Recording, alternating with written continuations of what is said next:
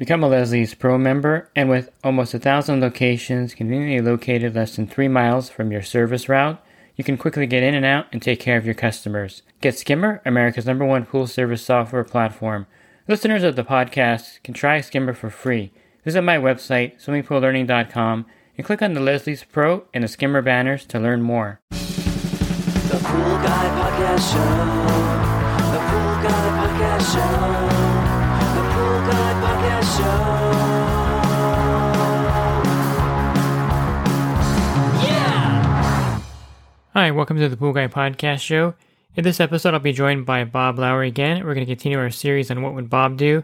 Today, Bob's going to be riding with you, and you have 4 inches of rain predicted in your area. And then also Bob's going to ride with you to do a bid on an Airbnb. And he goes through all the things to look for when you are looking to get an Airbnb as a service account. And again, Bob Lowry was on oxygen during this podcast because of his lung disease. So you're going to hear the machine in the background. So I hope it doesn't irritate or bother you when you listen to the podcast. And again, Bob Lowry does have some health issues. And I addressed that in the first podcast. If you want to listen to that, you can hear Bob talking about that. Pool Service Pro. Open a Leslie's wholesale account today and receive wholesale pricing on products you use every day. Leslie's Pool Supply offers convenient locations that are open 7 days a week. Another great benefit of opening a Leslie's wholesale account is Leslie's referral program. Get referred to a customer looking for weekly pool service. Save time and money and grow your pool service route and become a Leslie's Pro. Here's another one. You're in an area where it rains a lot and there's 4 inches of rain predicted the next day. You're out there servicing your pools and you know the forecast for the week is going to be 4 inches of water just in one day. What are some of the things you can do to the pool, to prepare for a storm like that? Or if anything, should you, shock the pool or do anything differently?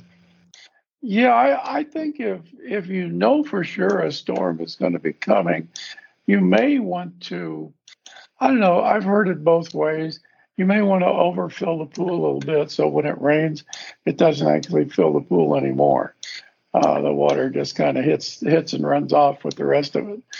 The other thing is you could lower the pool level and it'll fill it back up. In any case, when it rains, it brings in the nitrous oxide and some of the pollutants that are in the atmosphere, and it brings it into the pool. And so we get nitrates and nitrites building up in the water, and they can cause algae blooms and use huge amounts of chlorine. If you know it's coming, if you can put a little extra chlorine in, put 3 or 4 parts per million extra of chlorine into the pool, put in a residual, if you will, of monopersulfate or non-chlorine shock. Put that in the pool to kind of do it in advance so that you're not trying to play catch up. It's easier to get rid of things. Just as a doctor tells you, it's easier to prevent things than it is to cure them after they happen. And so if you can know that things like that are going to happen, you can maybe prepare for it a little bit by increasing the sanitizer and the oxidizer in the pool. Yeah, and I think if most pool techs are like me, I'm always looking at the 10-day forecast, like all the time. We're kind of obsessed with weather, so it'd be pretty cool to have like a weather app inside of some of the apps that we use regularly so we know the weather for the week. I try to get service techs to start partnering a little better with the homeowners, with the pool owners. And the reason is that if they're going to have a pool party or they're going to have a bunch of people over or something like that, if you plan for it and know it's going to happen, it's a lot easier than, you showing up on Monday and they had, over the weekend, they had 40 people get in the pool altogether, and you're trying to say, what the hell happened to this pool? There's zero chlorine. There's a lot of chloramines. I got all this stuff in the pool. What the heck happened? And you're trying to catch up and you have no idea that there was a pool party. So if you can partner a little bit with the homeowners, it's maybe a little better. Sometimes, when you're switching, if you can't get tabs anymore, or you're trying to get away from using tabs because the CYA is building up too much, one of the strategies is to leave a little bit of chlorine with the pool owner and have them pour it in the middle of the week.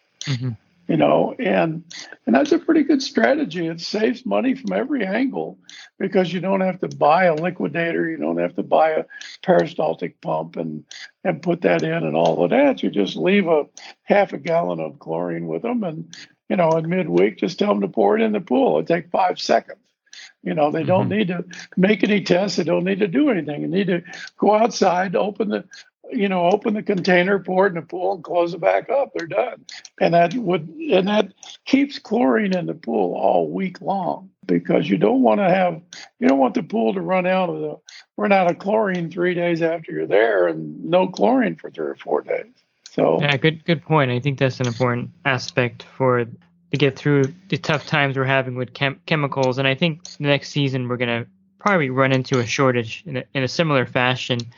I haven't heard anything about the Biodex factory schedule. I know that the last I heard was May 2022, they're going to be back online for the trichlor, but there was another hurricane that hit a few weeks ago. So I'm not even sure if that timeline is still accurate. So I don't know. I think in 2022, we're going to be running into the same chemical issues we're having in 2021. Sure. You reminded me as you were talking about that. One of the things I have mentioned to people recently is if they want to save chlorine, one of the ways to save chlorine is to probably keep a higher residual than you've been keeping. And people are like, what? How does that save me any money? And the answer is that we have been recommending now, I've been recommending for 9 years, people use a chlorine level that is a percentage of cyanuric acid. And if you use a percentage of cyanuric acid, the recommended percentage that we recommend is 7.5% of cyanuric acid as the minimum chlorine residual. And if you put borate in the pool, then that 7.5% becomes 5%. So we use 5% of CYA as your chlorine residual. But the advantage is that if you use that amount, you probably are old school enough to remember what we say is breakpoint chlorination. By using 5% of CYA with borate in the pool, we are at breakpoint all the time or above it. And so as ammonia and sunblock and saliva and everything else are introduced into the pool, they're immediately oxidized because there's enough chlorine in the pool to destroy those things. And the problem with keeping a lower residual is that as ammonia and other organics are introduced into the pool, there's not sufficient chlorine to destroy them.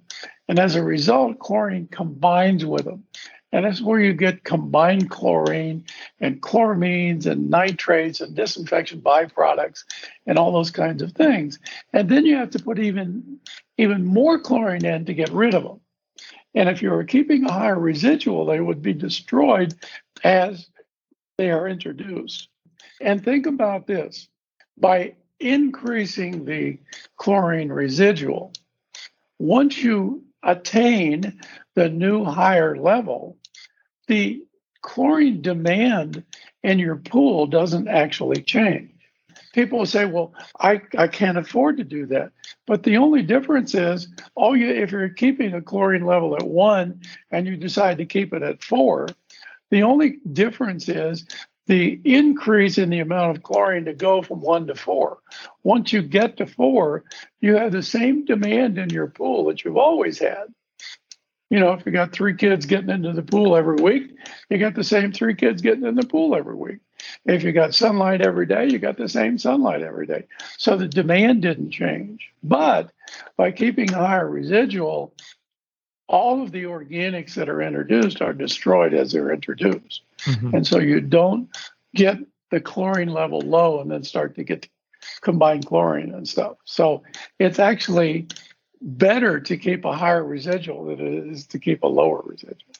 Yeah, that way you're not shocking your pool, adding chlorine to bring it back up. And you don't need to weakly shock your pool. You won't need an algicide. You won't need an enzyme. You won't need a phosphate removers. You won't need all those specialty chemicals that cost a lot of money. Yeah, so as an example, if your cyanuric acid was at 80, you would keep, if you had borate, you would keep the free chlorine level at 4 parts per million. That's right. And this points out the fact that I'm saying that you need 4 parts per million to keep algae from growing, to keep everything from happening. And the PHTA says the guideline is 2 to 4 parts per million. But you can see from what I've just gone through, 4 parts per million would be fine, 2 parts wouldn't be. Mm-hmm. So the guideline's a little bit odd, and that's one of the reasons that we have suggested for almost 10 years that you use a percentage of cyanuric acid as your free chlorine residual. It makes perfect sense. I know we got off track with that one there. Yeah. But I think it's important for the listener to know that this is an important factor in any kind of chemistry treatment of the pool. And this kind of leads into the next question anyway, so that it's kind of good that we went over that. So you get a call and they want you to do a bid on an Airbnb rental. It's 20,000 gallons of water.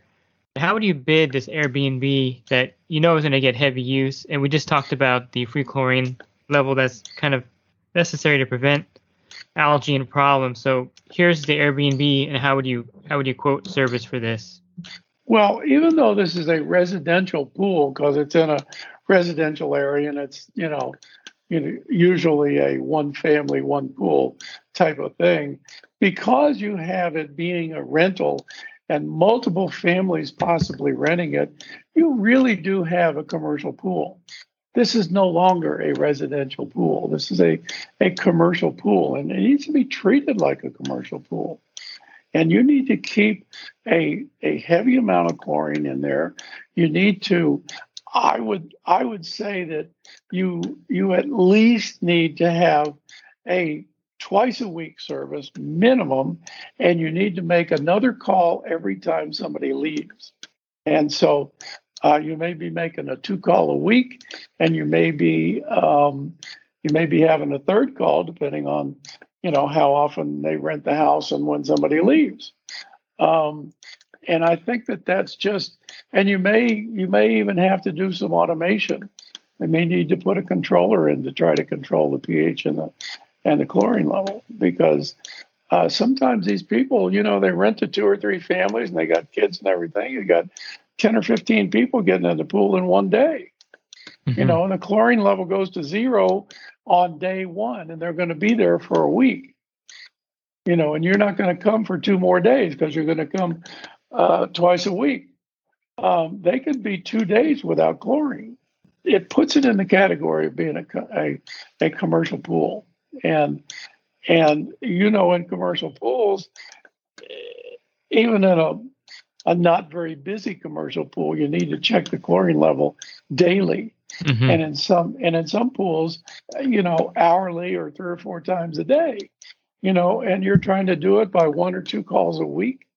I don't think that's not smart. Somebody's going to get sick in one of those pools, and then they're going to start looking at who they're going to sue.